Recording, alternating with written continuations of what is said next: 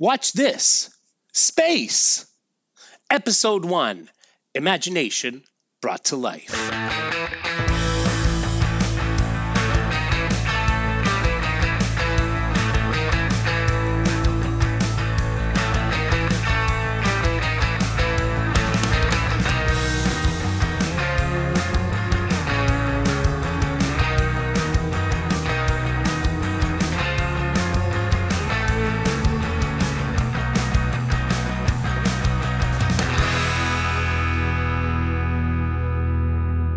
Welcome to Watch This Space! Dive through the airlock of reality and into the universe of speculative fiction as we look at what was to see what could be. I'm your host, Alan Williams, and I am joined by my friend Paul French, who... Hello. Paul, introduce yourself. I am Paul. Tell us your... tell us Groot. I'm not... That's right. Well...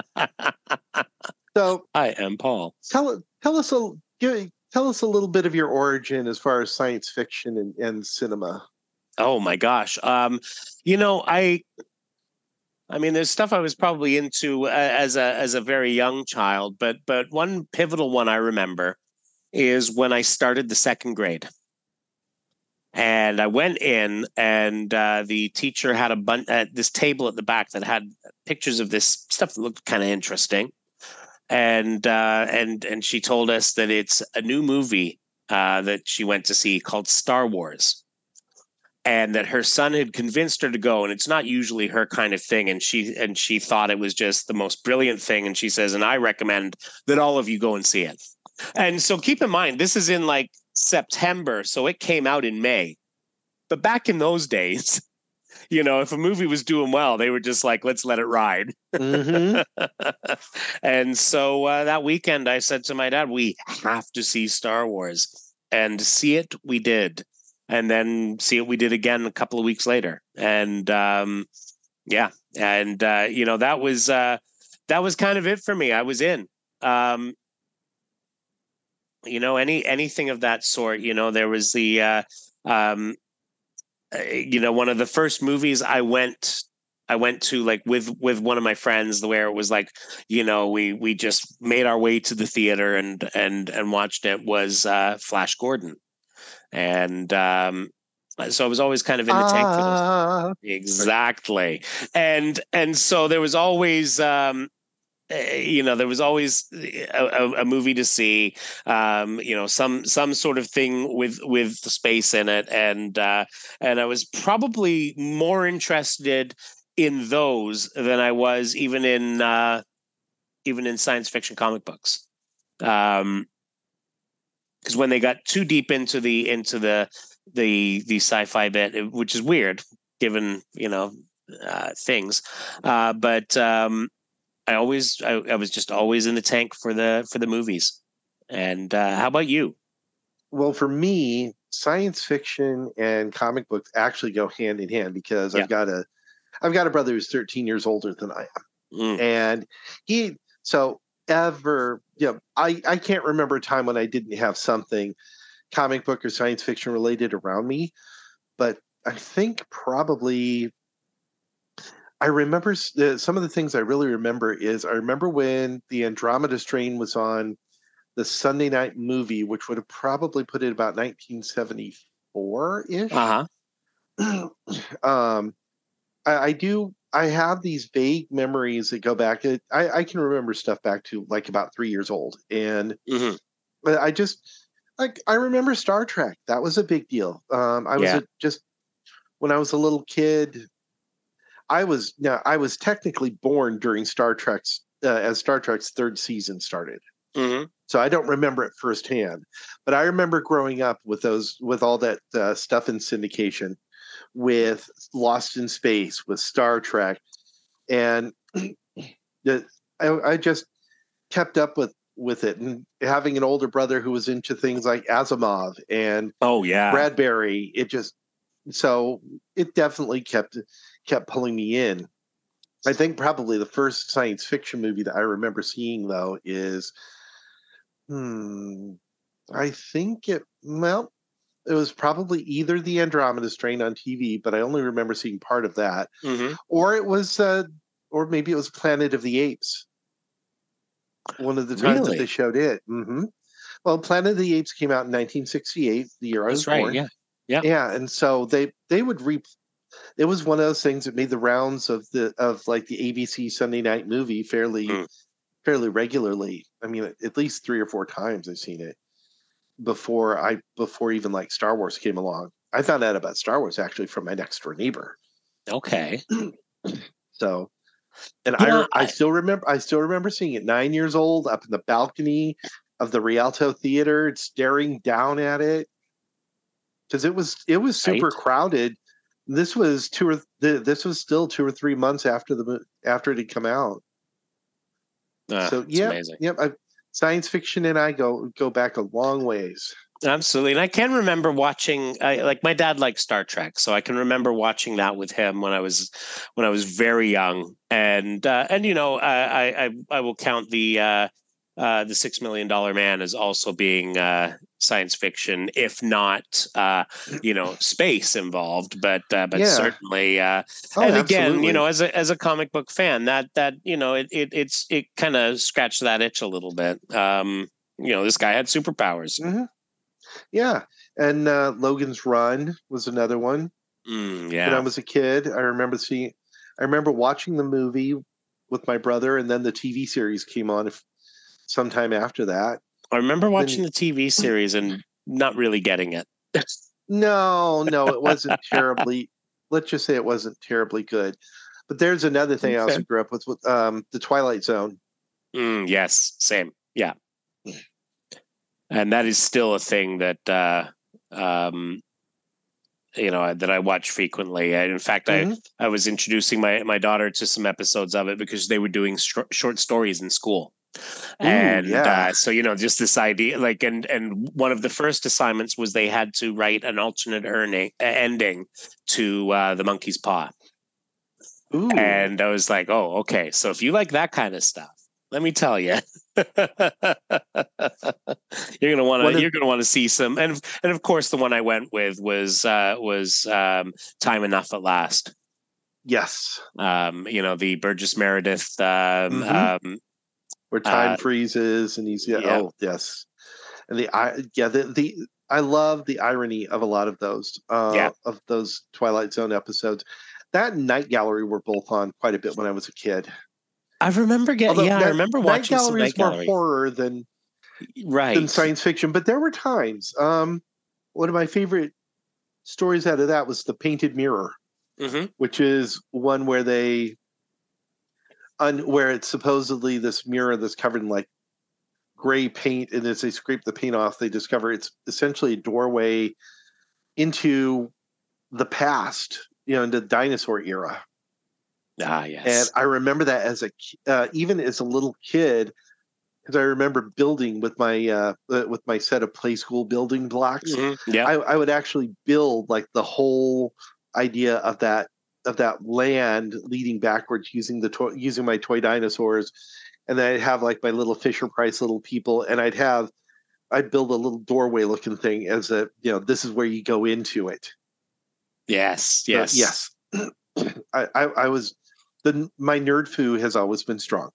Well, there you go, and we're going to make good use of it because what we're going to do, folks, is we're going to go through science fiction films from that go back well before Star Wars, well before the Twilight Zone, and we're going to get into some stuff that even go back. Go back 2 centuries. That's right. We're not going back to last century. We're going back to the century before it. Exactly. It's exactly. So, So you'll see us go. Some of the movies that we've mentioned just now, you'll see us hit some of those later on. But first, we're actually going to do 4 whole movies. And scroll up, Paul. And so we're going to do 4 whole movies. Some of the earliest, I think. Absolutely. I think that's safe to say. It's not just I mean, yeah, I mean, one of them came out in 1898. So yes. we've got sort of there's some age there. So why don't you introduce? Let's set the stage a little. Yeah. Let's set the stage a little. So we're back. This is 1898. So we're talking about not long after movies first started even coming out. Yeah.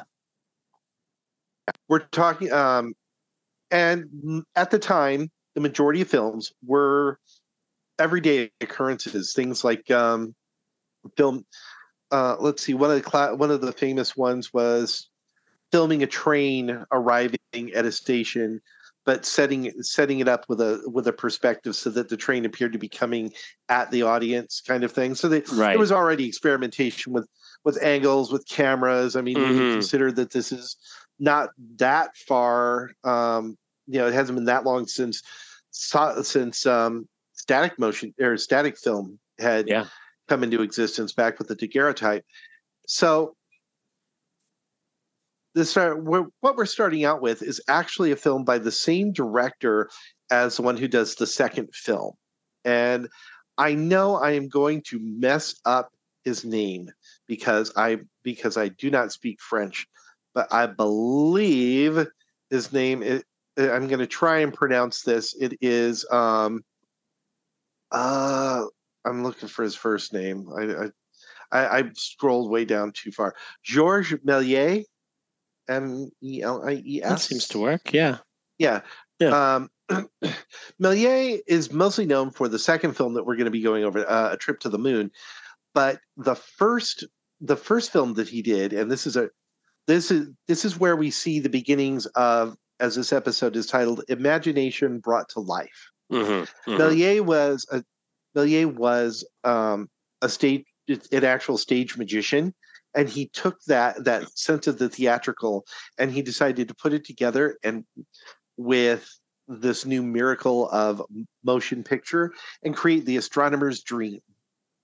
The Astronomer's Dream is about 3 minutes long, and it is literally the story of the astronomer being falling asleep in his telescope, being bedeviled by being sort of bedeviled by a little demon. He's got this good fairy who's watching over him in his dream and helping him. You've got the moon coming to life in him, just appearing. We're going to put links to all of these in. Too. Yeah.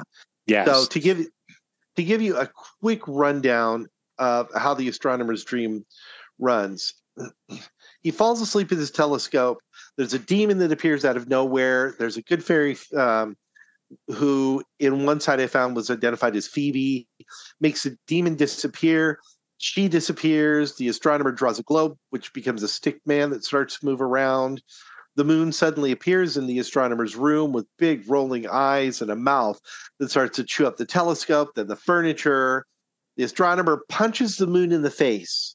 It hops back up in the sky, becoming a crescent moon, which is a chair for a scantily clad woman.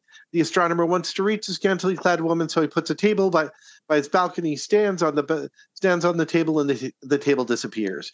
There's a lot of bewildered, fast changes in this scene. So you've got things like the moon appearing in the room again with little moon children falling out of its mouth, with the astronomer chucking them back in.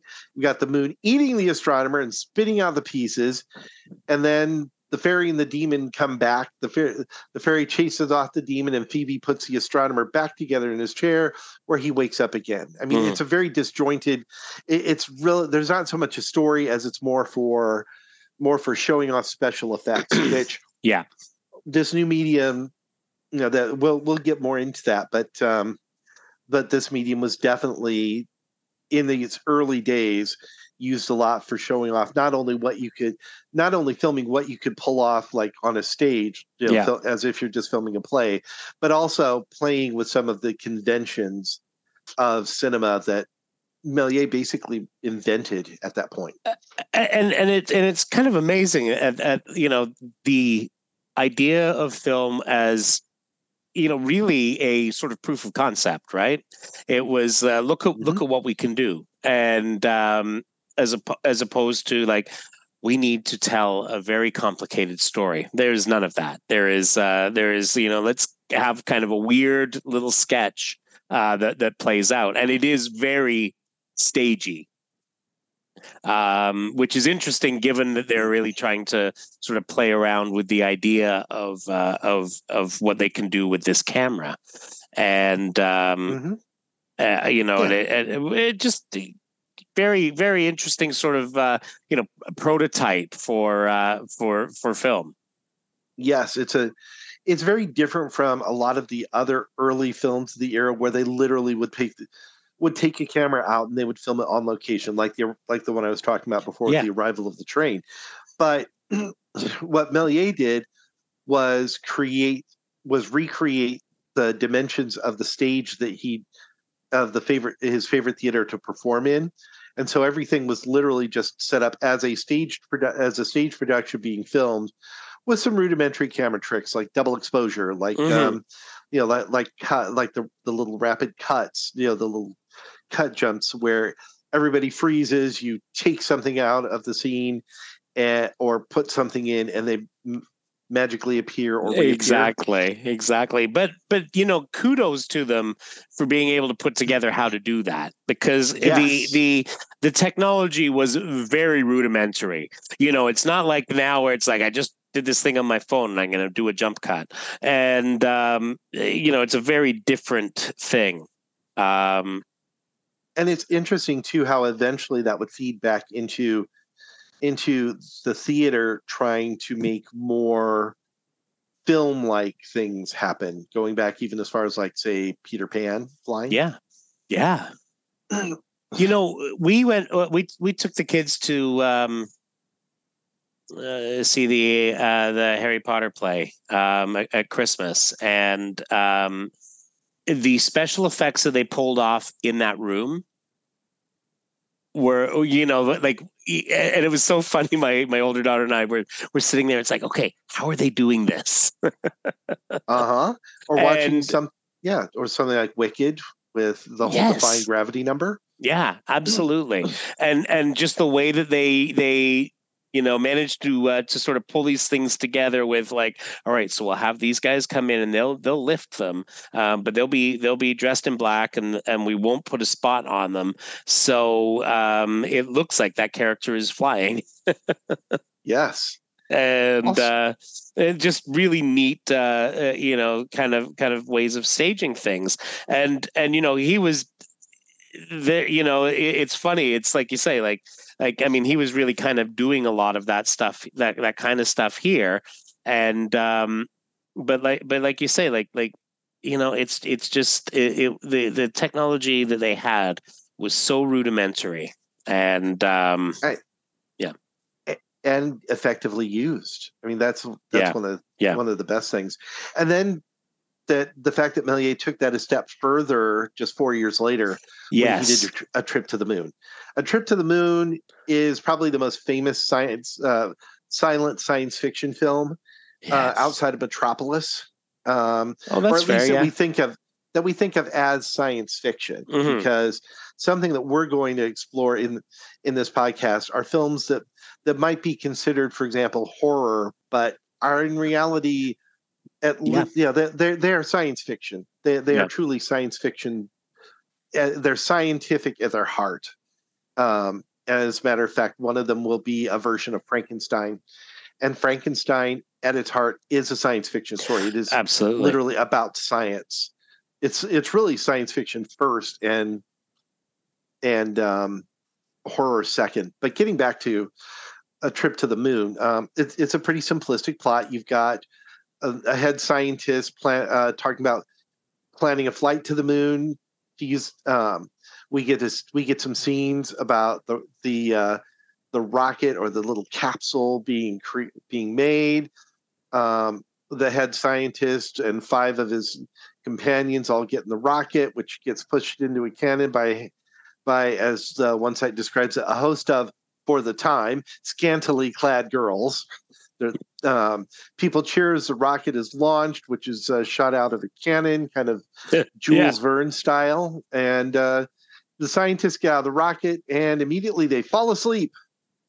People dance across the sky, or stars dance across the sky. People appear, the face of different celestial bodies, including, and this comes again, so you get that sort of continuity almost with the Astronomer's Dream, in that one of the ones who appears is Phoebe, goddess of the moon. And the goddess of the moon makes it snow, which awakens the scientists who go exploring. Where do we hear about snow waking up people sleeping in a field later? I wonder. Yeah, exactly. And only, about 35 years later. About 35 years. That's not that long. And no. And then, so the scientists discover giant mushrooms that grow before their very eyes. They encounter a sort of an insectoid-looking alien that they promptly kill by hitting it with an umbrella. There are some very acrobatic aliens who appear, capture the scientist, present him before the king.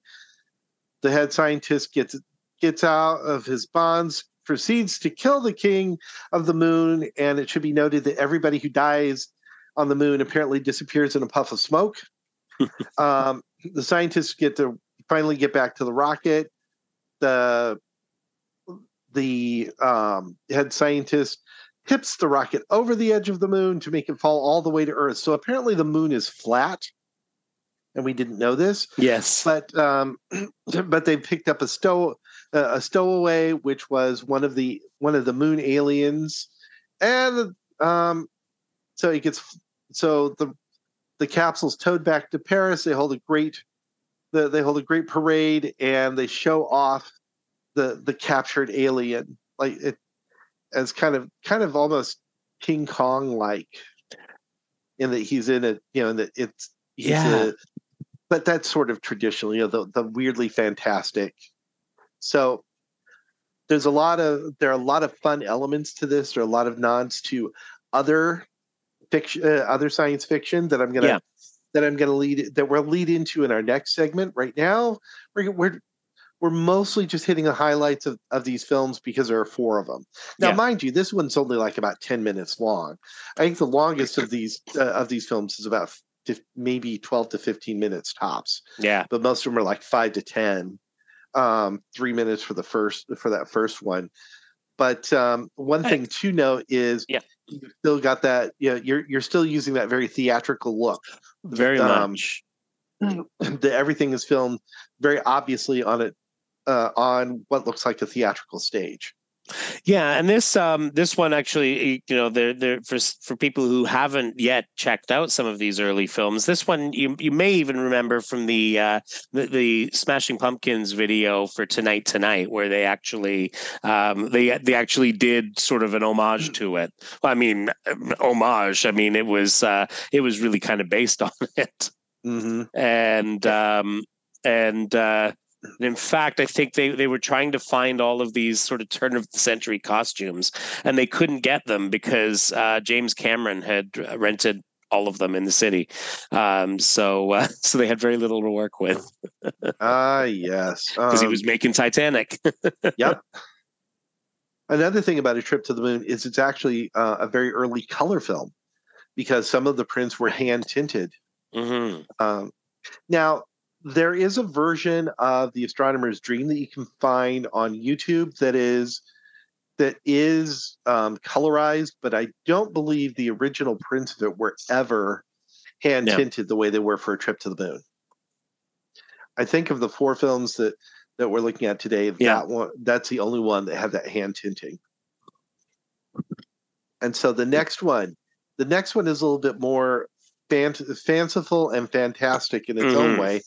A Trip to Jupiter, which is about it's about a king whose court jester / astronomer / not sure what the hell else this guy's supposed to be, but the royal astronomer shows him from different locations in his palace, shows him the different celestial bodies. And when he shows it with the telescope, you actually see what appear to be the different gods that are associated with, like Mars, for example, looks very warlike. Right. On there, Venus looks very pretty and very very lovely. Well, that night the king falls asleep, has a dream that he climbs a gigantic rope ladder up to Jupiter, and he ends up. How did they put it? Let's see. This is the one that's like 9 to 10 minutes long. Yeah. And he meets a royal guard, fights off a few of them. And again, it's that whole, disappearing in a puff of something. In this case, it's flame, not smoke. But eventually he's overpowered. He meets the king of Jupiter, who probably is Jupiter himself. Yeah. And he greets him. He greets the king as an equal, at the Earth King as an equal, but the king of Jupiter, when he shakes hands, shoots a bolt of electricity into our beloved king of Earth. And Jupiter figures out this isn't really, an equal of mine. And so they end up having a duel. The king of Earth in this one, the king of Earth doesn't win. He's thrown off the planet, and he's ticked off, climbing back down the ladder until Saturn takes a pair of giant scissors, cuts the ladder, and the king goes tumbling back down into his own bed. He wakes up, takes his frustration out on his poor astronomer. Some of the things that are kind of interesting about this is that, for one thing, it's pretty clear that he is not. This is one of those early times where they use the direction the camera is pointing at to make you think something's vertical when it's probably horizontal. Right. Because like when he falls, it's kind of obvious he's just rolling along a floor. Yeah. I mean, hey, we believed it when Batman and Robin climbed up the wall. This is even more fun about that, because it's like, oh, look, he's supposed to be climbing up a rope ladder. Yeah, nobody climbs a rope ladder like that. Can't climb a rope ladder like that. And something also to note, though, is that the sets are much more realistic looking than anything that Méliès did. Méliès stuck with his more, with facades that kind of make me think, at least, of later German expressionist films, particularly The Cabinet of Dr. Caligari. Oh, wow. That kind of the nice sort of lack of realism. Yeah, right. The surrealism of it. But as far as the climbing, there's a description that was achieved by laying out the stars and planets as large cutouts on the floor. Gods and goddesses looking like they're standing or sitting, but actually lying on their backs. Mm-hmm. The king crawling on the floor with the so-called ladder suspended beneath him. The camera is actually suspended from the ceiling and filming straight down. Now, we can tell what it is because it's so obvious, but back then, audiences not seeing that probably thought that was a pretty new thing. Mm-hmm. And this could have potentially been a partial inspiration for Busby Berkeley, the Hollywood choreographer, who liked to take a camera and film down on dancers on the catwalk, so you would see like because they'd make these elegant little patterns. The only way you could see it was if you looked down on top of them. Kind of like you get even like these days with Riverdance, going back just 25 years there. Yeah. But early dances. So there's a lot of fun stuff, fun detail in it. This one is directed by Segundo Deschamps, and he was a Spanish guy who was actually kind of Méliès' pseudo protege in that they did work together for some things. Matter of fact, that one of the other early productions that things kind of went through was called The Red Spectre, which had an early version of the scene similar to The Homunculus, where you have little people in a jar. Oh. That's kind of a classic scene. And then following up on our triple triptych here, is one that kind of leads into what we're planning to do next week. Yeah. This one is A Trip to Mars, and it was done by the Thomas Edison Studios. Oh. Also done the same year as Thomas Alva Edison Studio produced Frankenstein, one of the earliest adaptations of Mary Shelley's novel. Now, A Trip to Mars plays with some additional cute. There, I've seen pictures of the studios and stuff, but they played with some additional fun special effects when it comes to A Trip to Mars. Here's a quick rundown of it. The scientist develops what he calls reverse gravity, which kind of makes an appearance again. Well, it seems like it was kind of inspired by H.G. Wells' First Men in the Moon, because it had the cavorite, the anti-gravity metal that he created. Plus, it's a kind of a nod to, I think this may have been a partial inspiration for Buck Rogers in the early stories with the jumping belts of, ironically called Inertron. Just like really? Yeah, it was originally, I used to have a big book of Buck Rogers comic strips, and nice. I still have it somewhere. And Inertron was, they called it Inertron. It was I think they actually called it a reverse gravity metal or something. Yeah. So there's a little, there's a little bit of that nod. Inertron, for those who know comic books, they'll catch the reference. It's supposedly the hardest substance in the universe in DC Comics, used very extensively in the Legion of Superheroes. Exactly. So the scientist ends up on Mars, goes into the Martian forest. He is, this Martian forest, the beings in it aren't really trees. Or if they're trees, they're mobile. They are sentient plant life, effectively. They capture him. One of these giant tree creatures actually holds him in his hand. He freezes him into a giant until he's in a giant snowball, then heats it over the snowball over a flame until it explodes and knocks the scientist back to Earth.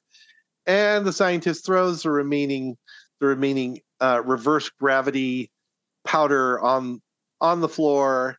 And the last scene is the whole house starting to shake and tilt, and we never find out if that means he actually accidentally sent him the whole house up with him that time. And again, some of the special effects are pretty good. You've got scenes where it's obvious that the actor's lying on his back on the floor to do the flying to do the flying shots, but yeah, it makes sense. I mean, but the superimposed shots where he's got the Martians looking huge, that was pretty cool. Now, it's not like this hadn't been done before, playing with forced perspective or a superimposition or something, but it is kind of cool. And there is, it's kind of one of the sites I read on this gave it, called it a psychedelic surreal feel, because it doesn't have any title cards. So you kind of have to just follow what's happening. Yes. With no context. I mean, it's sometimes it's bad enough when you're trying to watch these films and the title cards are in another language. Yes. So they're French or Italian or something. But in this one, there are no title cards, and it makes you understand even further that no, this is not. Excuse me. This is this needed a little something. Yeah. Yeah, so this was I believe it was this was the Edwin Porter, correct? Believe so. Let me double check. Yes. Because he No, also wait. This is Edwin. Ashley Miller directed this one. oh, I'm sorry. You're right. You're absolutely right. Yes. Yeah, I So was mixing it up too. yeah, sorry. Porter was the one who did his Alice in Wonderland movie. That's right. And they had done A Christmas Carol, and they did Frankenstein, and yeah. So this was Ashley Miller directed their first fully full on sci-fi movie. Really kind of again defining the genre, and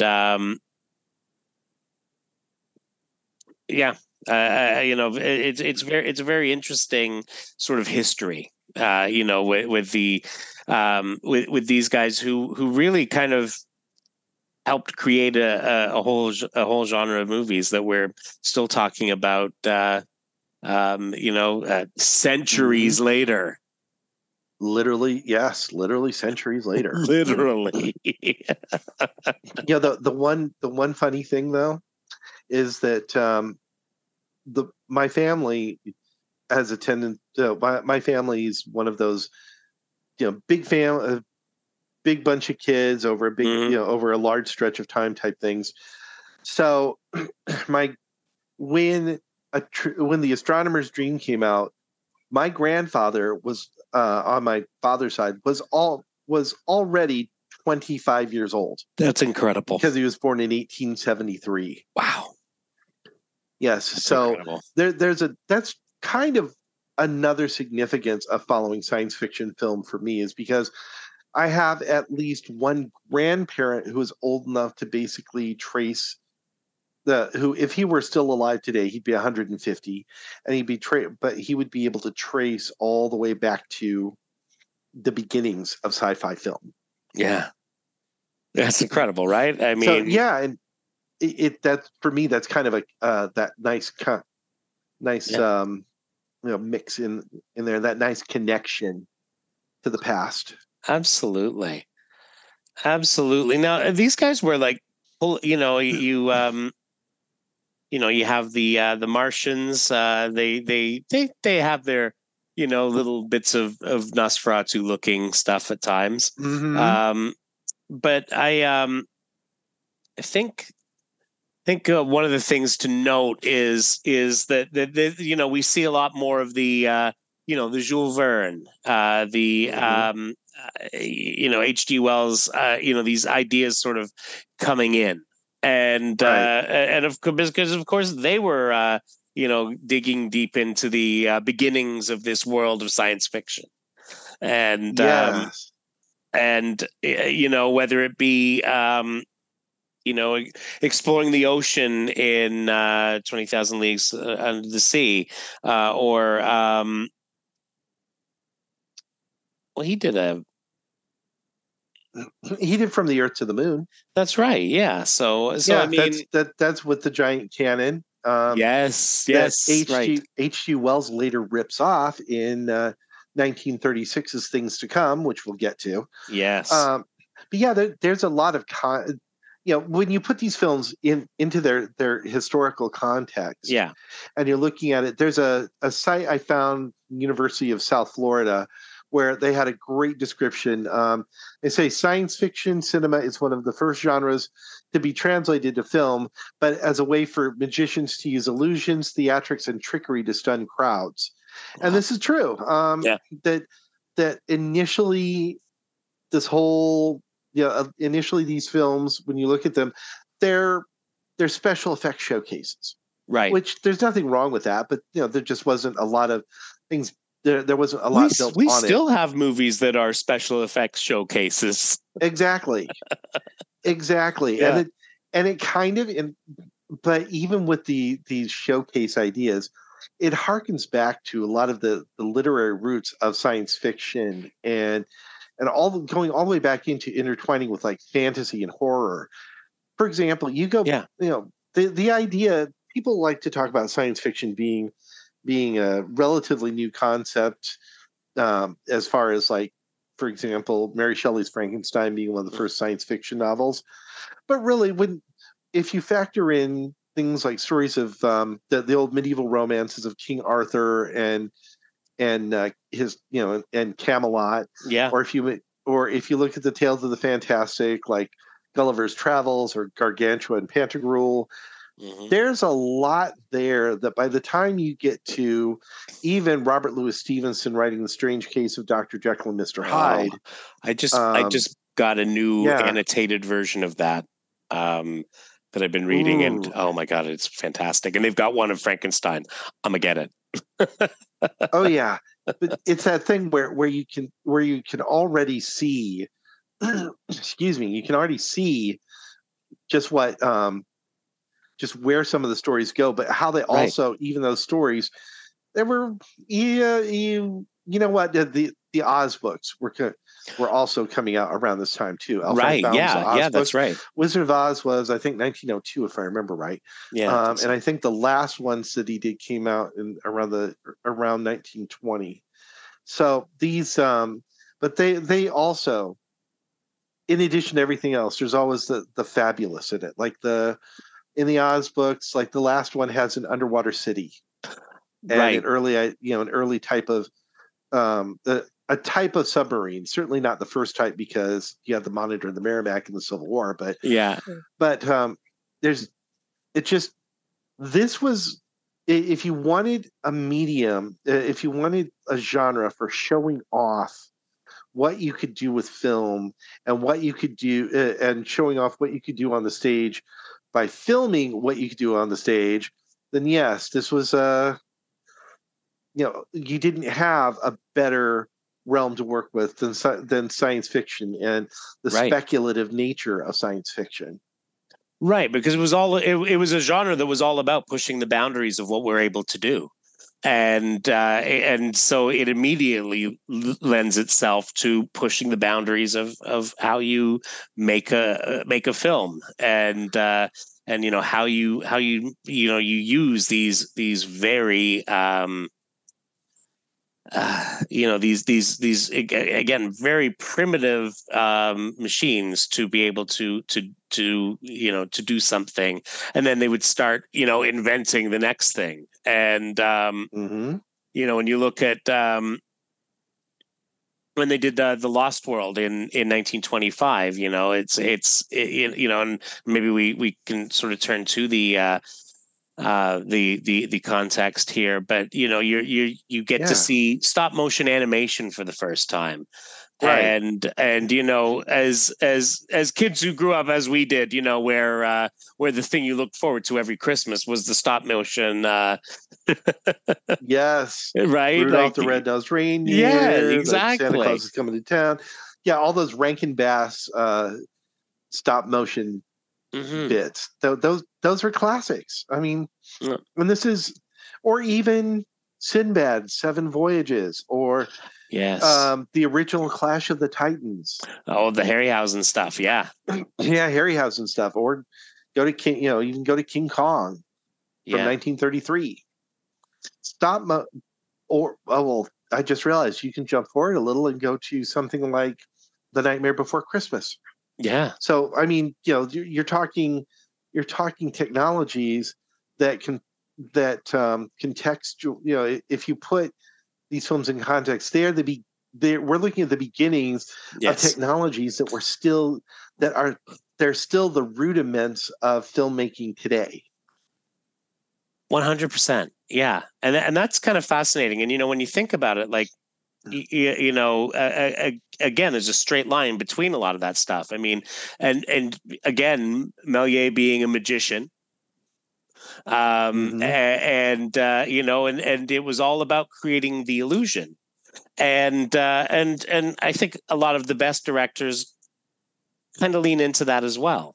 Where definitely, it is all about what can we do to dazzle, what can we and to distract from this so that this happens and surprises you, and it's just again there's a lot that Méliès brought to science fiction film, certainly, but just film in general. Yeah, that's what I was just thinking. Is yeah. although science fiction film is kind of where they started with playing with all of these special effects, and all the things that they could do. Look at how it comes out later when you've got things like the aforementioned Titanic. Yeah, that's exactly right. Look at the special effects that went into that. When you think of that, like the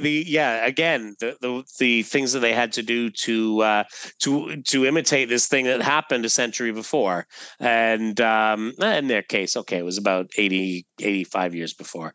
Yeah, took them a while to make that movie. What's 20 years between you know. Yeah.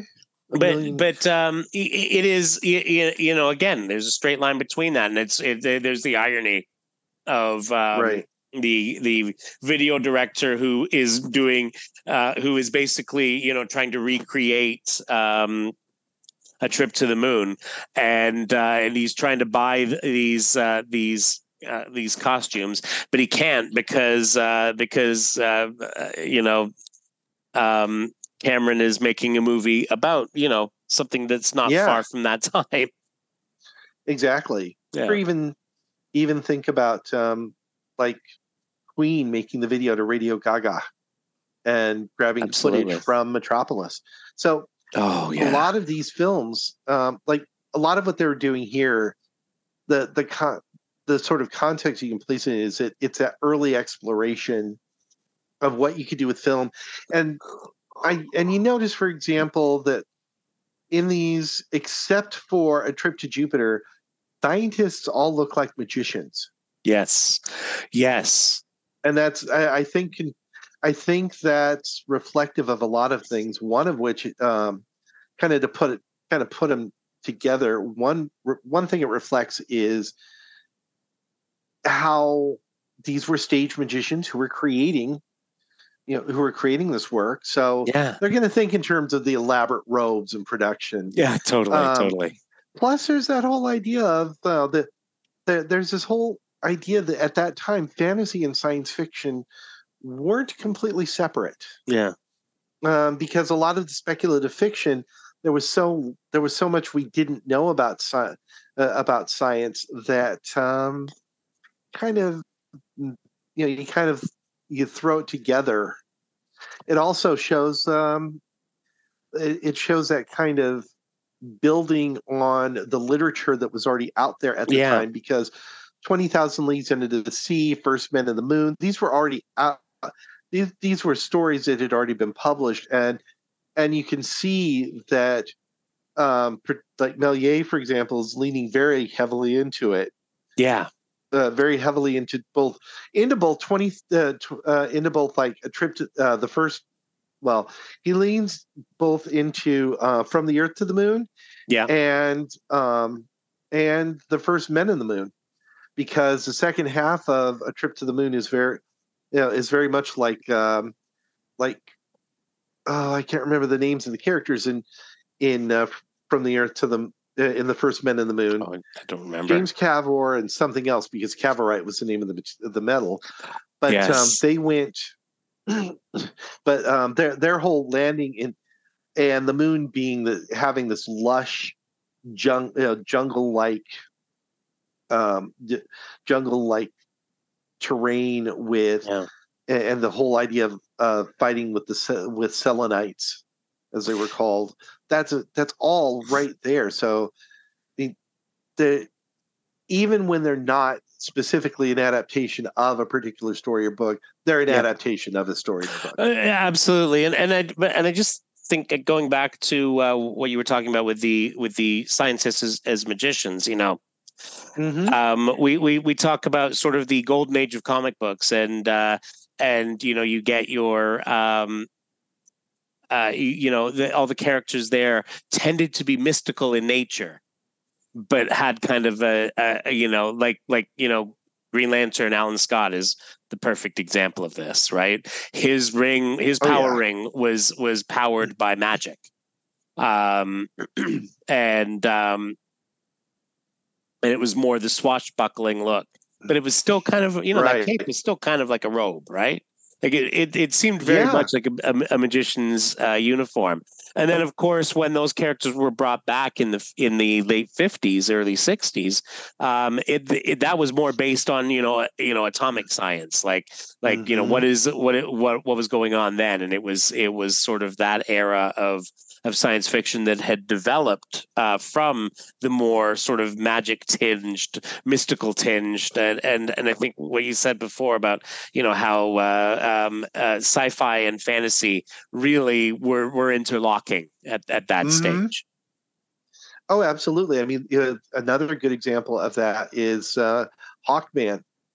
Yes. The alchemical nature of what was originally called ninth metal, and like in the 80s or 90s became nth metal. Yes. The whole idea of the ninth metal, because that was science, back then, science, alchemy, magic, so to speak. They were all kind of intertwined and looked at in similar ways. And I think that's what we're seeing here is sort of that birth of the idea that to get the science and the science fiction, the idea of the possible or the speculative realm, to get it to take it and put it out there where somebody can see it, not just in their head, like reading from a book, or not just even as a static image on a page, like the illustrations that would have accompanied some of those early books and early pulp magazines, but to see it as a film, but to see it in motion.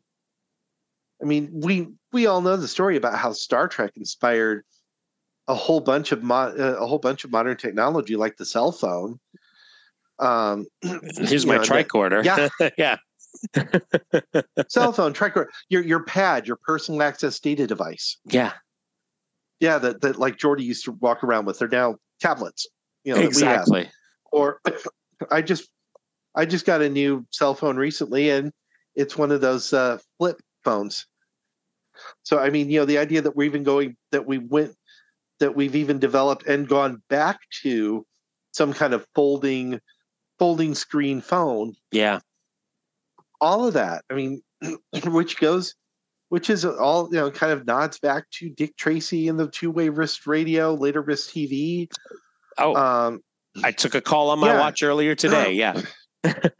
Yeah. So all of this, I think it helps when you see it in motion, though. And I think that's, like ideas of, well, now you're really intrigued. What's the moon really like? We see these movies, we see these, the kids in the early 1900s seeing these odd, this odd looking image of the moon and the sort of very mythology type things, very magical type stuff that eventually they're the ones who are going to come away with it thinking, oh, okay, so now we know what really goes on in the universe with this, because they got interested by by those early science fiction fantasy mashups. Yeah. To then explore and take the fantasy and the science fiction, take the science out of the fantasy and become something more. Yeah. Yeah. And I mean, it's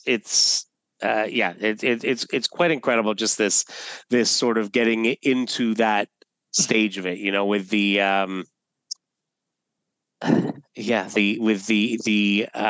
development of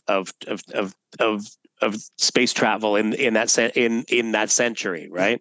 We start off the century with a couple of things that speculates and kind of put it as a visual in front of people, and as we know, you show someone something, boy, they're gonna I mean, we would later get the War of the Worlds fiasco, and there was to quote Fox Mulder, everyone was thinking, "I want to believe," and yes, and so when you think about that sort of amazing feat of where people were at the stage that From the Earth to the Moon came out, and these 4 movies as well. The idea that within 60 years of that, there'd be a man walking on the moon. Yeah, and something else to consider is the fact that of all of these, the very latest of these four films is the year we finally first flew at Kitty Hawk. Yes, yes. It's the birth of aviation. So these are stories coming out before there's even a propeller driven airplane. Yeah, yeah, and so and it's 50 years till that it becomes a yeah. reality. But that's the thing is that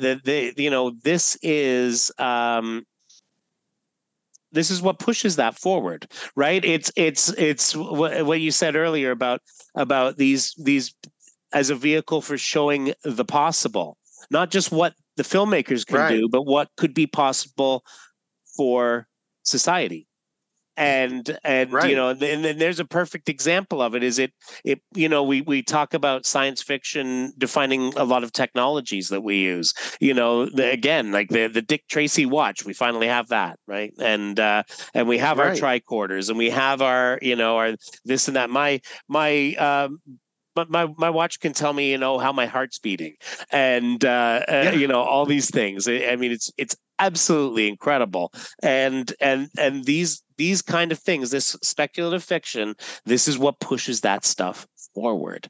And these guys, these guys came out there as stage magicians that wanted to put movies in front of us, and the biggest trick of all. Right? They made us move forward. They in effect they made us believe. Yeah, absolutely. And that's maybe the biggest takeaway of these early films in the context is that it's not so much it's not in some ways even so much what they inspire, but how they reflect the society at the time, the society that wanted more, that wanted to move forward, that wanted to believe, that wanted to be. It wasn't just simply a desire to be entertained, but it's a desire. They're movies that they inspired. At least they inspired filmmakers to try and do more things with film. And once you start doing more things with film, that also then you can start exploring the deeper concepts. Because I mean, science fiction and film both reflect the times that they're done in. Yeah. And that's another type of context. And in that putting it in that kind of context, we're seeing the birth of that interest in expanding forms of entertainment and in taking escapism to a new level in a way that's going to inspire people down the road. Yeah.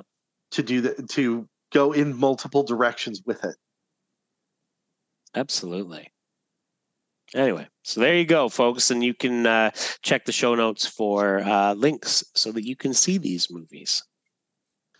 Yes, indeed. And so we're going to close out tonight with what I'm calling the Ceti Alpha Eel segment. And for those who haven't seen Star Trek II, there's these little creatures that Khan puts in the ears of Chekhov and the captain of the Reliant to make them essentially it's to mind control them. So in other words, it's something that sticks around that you just can't get out of your head. Mm-hmm. It's like the old ELO song, and I can't get it out of my head. That was another thing my brother, who's 13 years older, introduced me to, was ELO. There you go. So, Paul, what is your Ceti Alpha Eel? What can you not get out of your head lately? Oh my gosh. I spent a bit of time with my daughter this weekend, and we were watching what was it? 11/22/63. Hey, it all comes together really when you get down to it. We were watching that, and it's of course a time travel story. Very much in the tradition of like Mark Twain's Connecticut Yankee and King Arthur's Court, as far as the time travel part goes. And we were watching that, and so she had a lot of interest in, one, the idea of like how the mechanics of his time travel worked, and what it meant. Like the idea was that basically he would walk through this door and he would come out the other side in 1960, and he could stay there for as long as he wanted, make all kinds of changes, and then when he came back, he would see the results of those changes. But the second he went through again, it resets it all. And so she was really interested in sort of the mechanic and what that meant, what that means to the story. And then she was also just really interested in, so what really happened with the Kennedy assassination as an old kid. Oh my goodness! Oh, kiddo, that is a big rabbit hole. And so we talked a bit, a bit about that kind of stuff, and she had some questions. She had clearly read a bit about it because we watched the first 4 episodes a couple of months back, and then just watched the last 4 on the weekend, and and she'd clearly read a bit about it, and she was talking about, like, asking about some of the conspiracies with it, and my girl, she's all about she doesn't buy into that stuff easily, which is great. Yeah. But she's suspicious of it immediately, and yeah, so that's kind of been stuck in my head the last few days, is just sort of thinking of that story, and she's reading the book now, and because I said, when you get halfway through the book, all of a sudden it's a very different story from what you saw. So there'll be lots that will still surprise you, and so yeah, it's it's some of my favorite things. The dealing with all of the all of the sort of interesting paradoxes that time travel brings, and coupled with a story that, hey, it's gripped everyone's attention at one time or another in their lives, and I love that she's kind of getting into digging into both of it, and it's that's kind of one of her first full Stephen King things. So cool, very there cool. You go. That is my SETI Alpha, and what is your SETI Alpha, Eel? Mine has been occupying me far too much the past few days, and that is SimCity. Yes. Now, they haven't done a new version of SimCity, not The Sims or anything like that, but SimCity since 2013. But I bought over Christmas. I went back. EA Games offered a really good deal to basically get the whole package with all of the upgrades and modules. I had not played SimCity since the original version in 1989. Yes. So I said, okay, I'm gonna get this, and I went down a rabbit hole the other night. I got a new. I upgraded my desktop computer, and I replaced my old physical hard drive with a solid state drive. And so one of my tests was, hey, let's see. And I also added upgraded my RAM to 32 gigs. And so I said, oh, well, let's see how much faster SimCity plays. Yeah. And I ended up creating running an entirely new city simulation, and I did not get to sleep that night. So wow. Needless to say, it's been kind of, yeah. And I went to bed last night thinking, okay, how can I reset the maglev structure to, and does that mean I can actually get rid of some of the streets now?